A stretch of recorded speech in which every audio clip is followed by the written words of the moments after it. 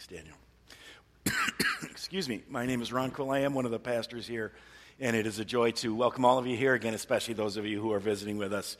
We're glad that you've joined us. And from Tammy and me, thank you for your prayers in the last week. And it was Grandma Sil was 90, and so on the one hand, it was time, but it's still a loss. So thank you for your support and your prayers. This morning I want us to think together about something that happens to many of us, to most of us, and I might say it happens to all of us, right? It's one of those things that I think at different times we all go through. We go to bed and we just can't get to sleep. We do all the things that we normally do, right? We turn off the lights, we lay down, turn on the sound machine or the fan or whatever it is, and your nighttime rituals there. But we do that, and our minds are still racing. Our minds are still going. We're still thinking of different things. There's still stuff that's coming at us, and we can't just turn it off. I mean, maybe it's because we've had a bad day at work. Maybe we just can't kind of turn off what happened there. Maybe the boss was upset with us and it wasn't fair, and we were frustrated about that. And we just want to say, man, I'd love to quit this job, but I can't afford to quit this job, and so I'm not going to be able to. And so we lie there in bed at night, and we just kind of go over that conversation we had. And did she really say that? Did she really do that? I can't believe it. Maybe it's because we had a bad day at work. Maybe we had a disagreement, a discussion, a fight with our spouse. You know, maybe we had a disagreement on how much money we should put into one of the kids' birthday parties, and we kind of felt like 4 clowns for a 2-year-old birthday party was a bit over the top, and she told us we didn't love our kids if we didn't want 4 clowns at the 2-year-old birthday party. And you know, you just have one of those things, and it goes, and you go to bed, and you try to, but again, your mind is still racing, and you're chewing on it, and you're thinking about it, and it's going on over and over again. Maybe you had a really intense meeting at church, or at school, or at work, or whatever, but you know, one of those meetings where there was a lot going on, and you're trying to unpack what everybody said. You're trying to remember what you said. Trying to think, did I say anything really, really bad, or how did all this fit together? And again, sometimes you have that. You come home from a meeting, and it's late, and you just can't turn your mind off. You just can't do that. And for me, what starts to happen is I start to think, and I have to be awake at 7 o'clock tomorrow morning, or I have to be awake at 6 o'clock tomorrow morning, and tomorrow morning is coming way too soon, and I have to sleep now or else I'll sleep then. I know I'm going to sleep at 7 o'clock. I know I'll be able to sleep then, but I got to sleep now, and it gets worse, right? Your mind is racing more. You got more going on, and it's more pressure and so on. And so we lie there dog-tired, but unable to sleep. Like I say, it's happened, I think, to many of us. It's happened in those situations where we just can't get to sleep. It happens to us. It happened to King David. King David had a number of nights when he couldn't fall asleep. King David was the greatest king in Israel. He was the most important king in many ways in Israel. And there were any number of nights when he couldn't fall asleep. The Psalms tell us about this. There were times earlier in his life when Saul was chasing him. Before David became king, Saul was king, and David went and fought battles for Saul. He led the armies for Saul. Saul got jealous. Saul thought David was a threat to him, which he really was in one sense. But Saul was started to kill David, wanted to kill David. He started to send people after it. So David's in these caves. He's hiding out. And again, he's thinking, what did I do? How did we get here? All I did was fight battles for the guy, and now he wants to kill me. This is unfair. God, you got to do something. And David might have been at that point in his life when he wrote the psalm we were looking at. It might have been later in his life. I mean, David became king, and after his kids were grown up, one of his sons, Absalom, rebelled against him, and David actually had to leave Jerusalem for a time. He had to leave Israel and go across the Jordan River. I mean, I just cannot imagine having to decide, do you say, go ahead and kill my son? He's a rebel. He's a threat to the throne. How do you do? I mean, David just sitting there saying, God, I got no options. What's going on here? God, I can't figure this out. God, maybe it was just when he'd had a bad day. I'd imagine kings have bad days too. You're dealing with greedy people. You're dealing with selfish people. You're dealing with angry people. If we look at his life, David had plenty of times when, just like you and just like me, when he was being treated unfairly. The fact is, we all sin, okay? The Bible makes that clear. We all sin. But we also are all sinned against. We also all have those times when the fact is we're innocent, basically. When we basically didn't do anything wrong, and yet we're getting dumped on, we're getting attacked. And David had that. He had those times when he just felt like he was being attacked, and he felt like he didn't have any good options. He felt like he was boxed in.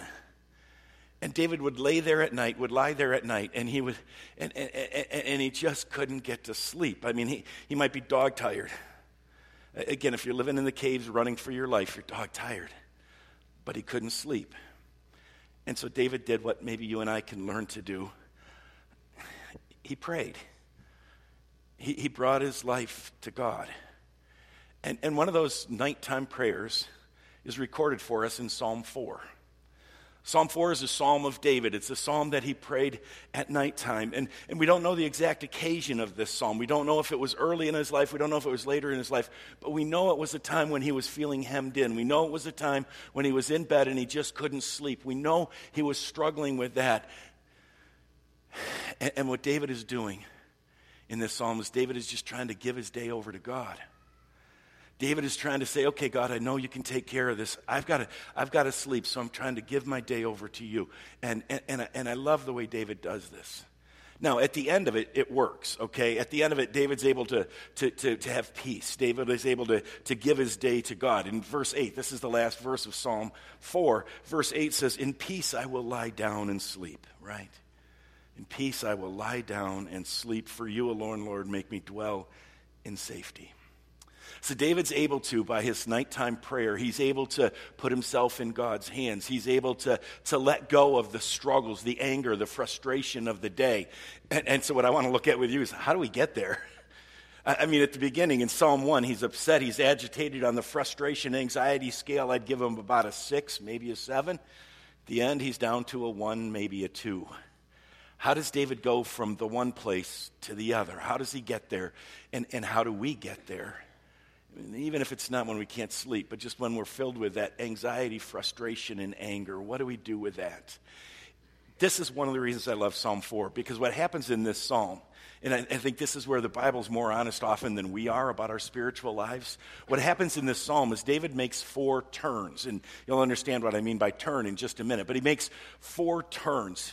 And the reason I think that's really important for us to understand is that for many of us, I think we feel like we're in that situation when we're feeling anxious and nervous and angry and frustrated. We feel like we should just have to make one turn, right? We should just be able to give our day to God. We should just be able to turn to God, look him in the eye and say, God, okay, here's my day, and I know you're great, and I know you're good, and I know you can take care of it, so I'm just going to leave this in your hands. Oh, good. Right? I mean, it's just like I should be able to do that, right? God, 1 Peter 5, verse 7, those old people among us like me, used to sing this, cast all your cares on him because he cares for you. And it kind of feels like, well, that's what we should be able to do, right? If you can't sleep at night, just remember this and sing, I will cast all my cares upon you, right? And then just say, okay, God, now you've got it and I can sleep. Isn't that nice? David knows he should cast all his cares on God because Peter was quoting David. Psalm 55, verse 22 says this, David, another psalm of David, cast your cares on the Lord and he will sustain you. David knows, as well as Peter does, that when we are upset, when we are anxious, when we are filled with nervousness and cares, we should cast our cares on God. We should just turn those things over to him. David knows he can do that. David knows he should do that. But he can't just do that. He can't just do that. Psalm 4, part of the beauty of it, is that it shows us that even David, a man after God's own heart, right? A David who was somebody who was the writer of the majority of Psalms, that even David couldn't just say, oh God, I cast all my cares on you and now I'm fine. No, it takes David 4 turns in order to cast his cares on God. And I think David had to maybe pray this prayer a couple of times, so it might have been 8 or 12. That David had to do. So David makes 4 turns. What are the 4 turns? Who does David talk to in this prayer? The first turn that David makes is the one that we would expect. He turns to God, okay? He lifts his face up to God, and in verse 1 he says this, and again, he's about a 6 or a 7, so there's some energy to this, there's some passion to this, there's some anxiety to this. Answer me when I call to you, my righteous God. Answer me, God, because give me relief from my distress. I'm in trouble. God, I need your help. Give me relief from my distress. Have mercy on me and hear my prayer. God, I need your help. He turns to God and he just says, God, I need your help. And he does two things kind of in this opening address to God. And again, you don't have to worry about getting all the details right, but just think about, again, the movements. Just think about what David is doing as he lies there in his bed, okay? And so the first thing he does is he reminds God that God is righteous. He says, God, answer my prayer. Answer me when I call to you, my righteous God, right? He reminds God that God is righteous. Now, I don't think this is snotty like, God, you claim to be righteous, and obviously my life is full of injustice, and this is really stinky, and God, but I do think it's a little bit of a, God, I'm coming to you, and I'm coming with some energy and some anger here because I know you're righteous, and I know you know what's going on, and so answer my prayer, my righteous God. God, I'm frustrated. You saw what happened at work today. You saw what she said. You heard what he said. You know, and I'm not perfect, but you know that in that case, I didn't deserve that. And you're the righteous one. And then he asks God for two things. He says, God, what I need is give me relief. And the Hebrew word there for relief, give me relief from my distress, it's give me room. It's why I say that he felt like he was boxed in. The feeling like I don't have good options. If I do this, then that happens and I might lose my job. If I do this, then I'm miserable and I keep my job. If I do, give me room, God. Give me relief. I'm between a rock and a hard place. Give me relief and give me mercy. Give me help. I don't think he's asking here for mercy. Again, this is not a psalm of confession. This is not, God, oh, forgive me. No, this is, God, I need help. I'm caught. I don't know how to do this. I can't change people's hearts, God. So answer me when I call to you, O righteous God. Give me relief from my distress. Show me your mercy, God. I need your help. So the first turn, he turns to God and he says, God, I need help. And that's great. The next one is really interesting. Because what we would expect to happen next is he'd continue in prayer, right? His prayer is talking to God, right? So he'd continue in prayer to talk to God, and he'd say, God, this is why. And I think he maybe starts that way. God, give me relief. God, give me room. Give me help. Give me mercy because of what that was, because of what she said. But what's fascinating for me here, and it teaches us something about prayer, something I think important about prayer, because what's fascinating is David makes a turn and he starts to talk to those who are making his life difficult. He starts to they're not there. He's in his bed at night, but he starts to talk to those who are making his life difficult. Oh, God, give me help because and then all of a sudden he's just like, how long? How long will you people? How long will you people turn my glory into shame? How long will you love delusions and seek false gods, right? I mean, this is prayer. He's talking to God, and I think it just gets so overwhelming that he's just like, he's saying, God, did you hear what they said? And I don't know if you ever do this, but I do. When I think about what somebody says, then I think about all the things I want to say to them. Then I think about all those things that I want to just say, what were you thinking? How can you say that? How can you do that? How can you do that? And David just does that in his prayer. And again, I think it's interesting. I don't think he's here. Again, he's in his bed at night. He's not talking to these people. But I'll be honest with you. Sometimes I don't think it's all bad. I don't think it's psychotic or anything, but I don't think it's all bad. I'm driving down the road and I'm like frustrated with somebody. And I'm thinking about it, and I'm just like, seriously? You think in what universe is this acceptable? Sometimes if you see me driving in my car and I'm doing this, I'm probably having a really good conversation that I should not have out loud with anybody. But right, I think, and so we do that sometimes, and sometimes it happens in prayer, that we just kind of think about it, and it's just like, what did you think was going to happen? How did you think I was going to? You obviously weren't thinking at all. How long are you going to be this way? How long are you going to be so selfish? How long can you, I cannot imagine that somebody can do what you're doing and not be aware of how wrong it is. How can you do that? Now, I think for most of us, when this happens in prayer, we'd say that's a distraction. I got to get back to prayer. Oh my goodness. All of a sudden I'm talking really ticked off about somebody. And I think David says, no, make it a part of your prayer. Part of prayer is just bringing our lives to God. Part of prayer is just, and I think sometimes God said, good, let me see it. Let me see it. Let me see it. And say, God, I hate this stuff. I hate what's going on. I hate this disease. I hate this. I hate that. And in fact, it's just say, cancer, you stink. Friend, you're wrong. Whatever it is, boss, you're terrible. And you just, I think we get so afraid of that. And I think God is much less afraid of the rawness of our emotions than we are. I think David here is just pouring it out and just saying, I am so frustrated. And he says, you know what? God, help me. And then it's like, because you are a pain. Because you are a pain.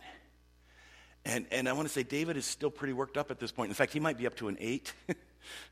So far, our prayer to kind of find peace has increased our anxiety and anger because we've just had this just puke of all these emotions that come out. We just, but I think that's okay. In fact, it might just be necessary. And I don't think God's afraid of it, and I don't think we need to be either. To just pour it out and say, God, this is where I am. This is where I am. Now, if you have your Bibles open, it'll depend on what translation you have, what year it was of the New International Version, or different translations have this different. Because in the older New International Version, not in the newer New International Version, there's a word that comes next, and the word is Selah. You may have noticed this in the Psalms, it's the word Selah. And the reason it kind of sometimes gets translated and sometimes doesn't, or it gets written down, because nobody knows exactly what it means. Nobody knows exactly what that word means. But I think that the best of scholarship at this point says, you know what that word means in the psalm? It's take a break. Take a deep breath. It's a musical interlude. It's a place where you just slow down.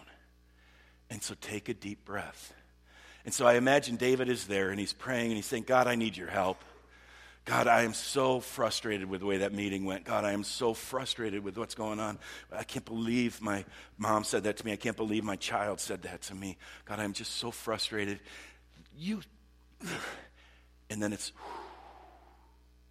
sometimes in prayer we just stop. Breathe in and breathe out. Breathe in and breathe out. And that can be prayer too. Just saying, God, I need to slow down a little bit because my heart rate is a little high and my blood pressure's over the top. Selah.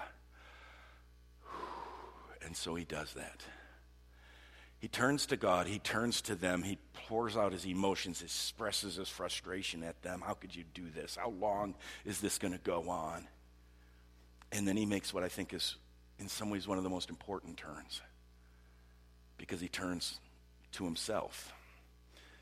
And he begins to talk to himself. And that's part of prayer as well. Sometimes in prayer, what we're doing is we're reminding ourselves of who God is. Sometimes in prayer, we're reminding ourselves of what God has done. Sometimes in prayer, we're just thinking about it. And he says 3 things to himself in verses 3, 4, and 5, okay? And I think each one has its place. Remember, his anxiety is pretty high right now. He's frustrated. He's angry. He's maybe at an 8 or whatever. He's taking a few breaths. Maybe he's down to 7. And now he starts to say, okay, self, here's the deal. Here's the deal. Know that the Lord has set apart the godly for himself. And then this, the Lord hears when I call to him. Remember that, Ron, that God hears. He turns to himself, and the first thing he says to himself is, God is listening to me. Now, maybe you never struggle with that. Maybe you say, I know whenever I pray, God is listening to you. That's great. No, that's fine. That's wonderful. But for me, David, obviously, for a number of us, sometimes we can be praying, and it just feels like nothing's changing. Does God really care? There's 7.5-something billion people on the face of this earth right now. Seriously, God's going to worry about me? God's going to listen to my prayer. God's going to, I mean, come on. And sometimes, if we're honest, it just seems like our prayers are bouncing off the ceiling. Does God care? Is God really there? Is that, and so David just stops. And again, this is not wrong at all, because this is reality. This is life. David just stops and says, know this. The Lord hears when I call. The Lord hears when I call. The Lord is listening. The Lord cares. Now, this verse has always given me one problem, and I want to point it out to you because I can look at this and I can say, okay, David was David. He was a man after God's own heart, and God listened to David, but does God listen to me? And my problem comes in the second line there, the godly. Know that the Lord has set apart the godly for himself. Well, David was godly. Ron is not.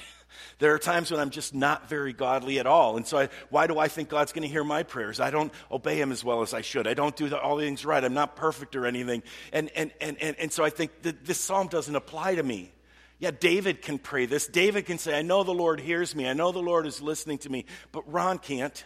And maybe you feel like you can't either. But you got to understand something. And this applies to the Old Testament, the Psalms especially. When the psalmist declares, I'm righteous or I'm godly, God, listen to my righteous plea. When the psalmist says that, he's not saying being godly is not being perfect. David knew he was a sinner. David knew he failed. Being godly is not being perfect. That's not what it means, that we never fail or anything. God knows that we fail. Being godly is not looking holy. It's not being really religious. But being godly is having a heart that is as best I can oriented to God. Okay? It's trusting God as best we can, okay? So don't, and again, sometimes I think we can just say, yeah, that doesn't apply to me because I'm not good enough. Being righteous in the Old Testament means having put my faith in God. Being righteous in the Old Testament means trusting in him. Being godly means trusting in him. And that's why this is one where the newer international version I agree with, because they actually don't translate that the godly. They call it his faithful servant. God has set apart his faithful servant for himself. And I can get closer to that. And again, faithful doesn't mean never faithless. But God has set apart those whose hearts are toward him, all right? And so again, and these are things, we tend to, when we read Scripture, just kind of say, I want to accomplish it and check it off. These are Psalms that you need to chew on, okay? This is verse just to kind of say, God, I know you hear me when I call.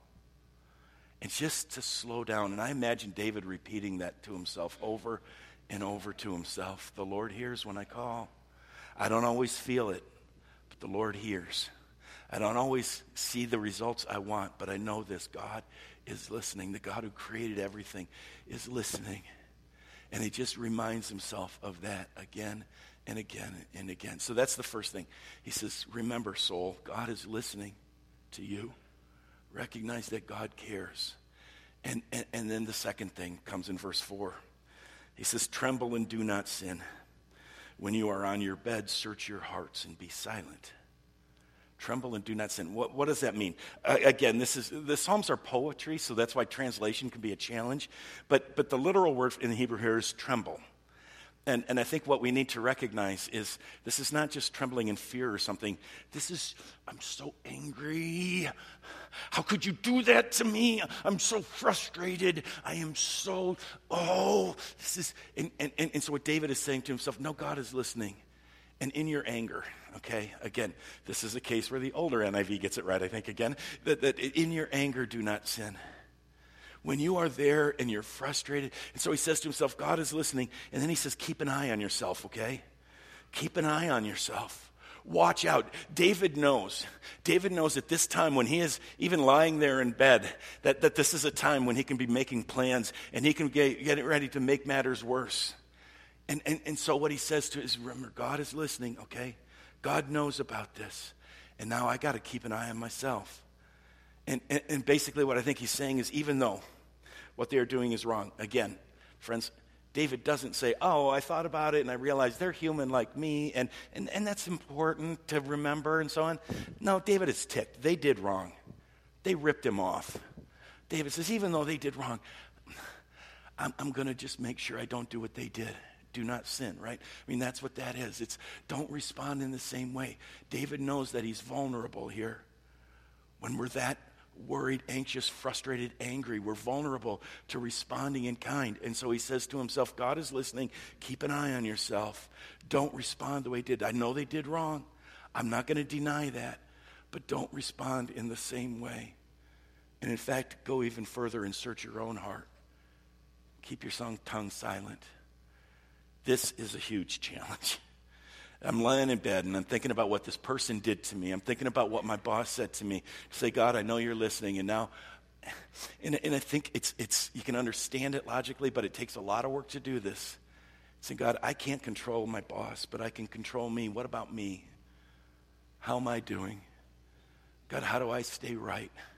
God, how do I not get just controlled by this? God, I got to search my own heart. Where have I been wrong? Where have I messed up? And when we start to do that and say, God, you're listening to me, when we start to search our own hearts, when we start to slow it down and look within, it's not that we say, oh, I'm a horrible person, so it's all bad. No, I think it's, I'm a broken person. But God loves me. And as I remember that, as I search my own heart, recognize my own brokenness, think about God's grace and love to me, I start to settle down. I start to say, you know what? I can't control them, but I can control how I am in this situation. I can control my attitude. I can control my actions. And so I got to keep an eye on myself. So God, I know you're listening to me. Remind myself God is listening to me. Keep an eye on yourself. We get another deep breath here. Selah. Relax. God knows. God knows. And again, if you're like me, I haven't used this pattern, and a lot of times I get to this point, and I'll say, God knows what an idiot she is, and you are. And I'm back to verse 2 again, and that's okay. Go ahead, go back to verse 2, and let that out, and then come back again and say, but God, I know you're listening, and I got to keep an eye on myself. Relax. God's going to take care of it. God can do this. Don't make things worse. And in fact, do the right thing. Verse 5, offer the sacrifices of the righteous and trust in the Lord. Do the right thing. He doesn't say, get out of bed and go offer sacrifice. No, the sacrifices of God are obedience, a humble heart, a contrite heart. And so, God, I know you're listening. I got to look at me, and I got to just examine my own heart, and then, God, help me to do the right thing. You see, I always want to say, God, he's talking to himself, do the right thing, and trust that God can take care of it. And put them, and you can start to feel him maybe putting them in God's hands, putting that enemy in God's hands, saying, God, I'm going to trust you, and I'm going to worry more about me. And so here you go. So Ron, let it go. Do what you can do, and trust God to take care of the rest. God is listening. Those three things, all right? He turns to himself. God is listening. I'm going to check out my own heart. I'm going to do the right thing and just trust God. So those are the first three turns. God, I need your help. You are a pain. I'm sorry, I don't know if I'm always pointing at the same person over there. I'm trying not to. You're not, Sue. It's Chuck is the pain. But I need your help. You are a pain. Turn to self. Remember who God is, okay? Remember that God is listening. Remember that God is listening. Check out your own heart. Search your own heart. Keep your tongue silent. Shake your fist in your pocket, somebody once said. Control it. Do the right thing. Trust God. And David has gone down from an 8 to a 7 to a 6. I would imagine he's all the way down to about a 2 at this point. You can feel that he's let go of a lot of it. And now he goes back where he began, and he turns to God again. But now he's calmer. Now he knows God is listening. And he says, God, I still need your help. Many are saying, who will show us any good? God, I'm not the only one down here who's struggling with righteousness. I'm not the only one who's taken advantage of us. Many are saying, God, who's going to show us any good? I talked last week about Asaph, right? When Asaph was saying, God, why do the wicked prosper? God, you know what? Let the light of your face shine upon us. And he's going to say three things in these verses. Again, just like he said three things to himself. And the first thing he says to himself here is he turns to God and he says, God, just show us your goodness. Show us your goodness. And he's asking for a change in circumstances. That's part of what we do in our prayers. But I think he's also saying, God, even if nothing changes, I'll trust you no matter what. But please, take care of us. God, I'll trust you, okay? It's not a question of that anymore. I'll trust you. but let the light of your face shine on us. And again, that image, let your light of your face shine on us, is not make us wealthy, but it's let us feel your presence. Most important, God. Help us to know that you're with us. God, I just need to know that so that I can go from a 3 to a 2. Help me to feel your presence. God, let the light of your face shine on us. God, I'm putting myself in your hands. I've reminded my soul of who you are. And now, God, remind me of your presence. Let the light of your face shine on us. God, remind me deep in my soul that you're with me. And again, slow down and chew on it. Chew on it. Show us your goodness. And then, God, and this one is almost to himself again, but he says it to God. He says, God, you know what? When I realize who you are, then I realize that you make me happier than those who have abundant grain and wine. God, when I know that you're with me, God, I know I'm upset because my boss is nasty and driving a new car, and I'm trying to do the right thing, and I'm driving an old car. God, I know that what I have with you is better than all the new grain, than all the new cars, than all the new houses. God, it's more important for me to know I'm in your hands. And so, God, when I know that you're with me, then I'm happier, all right? You, God, you give me what all that stuff can't. You give me yourself, and you give me deep joy. And so now he's coming down a little more because he's remembering again that God is the one who really gives us security, that there's not a house strong enough or big enough to make us happy. There's not enough grain. There's not enough wine to give us deep joy. So show us your goodness. God, you give us deep joy. And then he's able to finally do it. In peace I will lie down and sleep. For you alone, Lord, make me dwell in safety. God, I know you'll take care of me. I know that I'm safe in your hands. Show us your goodness. God, you are better than anything else. And God, I know that you'll take care of me. And David can sleep. He's ready for sleep. If you're not, go back to the beginning and try it again. And just say, God, I need your help. Because if this is the situation, the next time through, you might not have to talk to them. Maybe you can just describe it and say, God, I feel like this really just stinks. And you talk to yourself. And then you talk to God. So when you can't get to sleep, remember David's turns. Remember David's turns. And don't get mad at yourself that you don't just say, well, God, here it is. No. I need your help.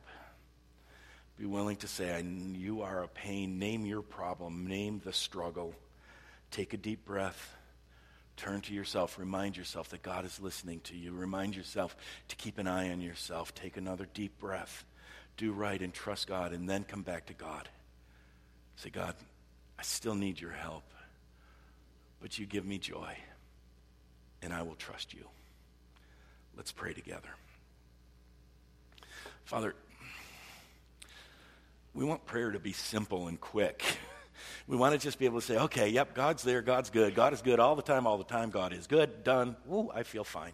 God, help us to be honest. Give us courage to be honest. Give us wisdom to just bring our hearts before you.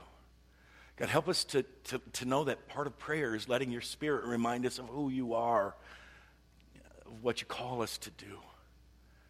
And Father, teach us to just lay ourselves down.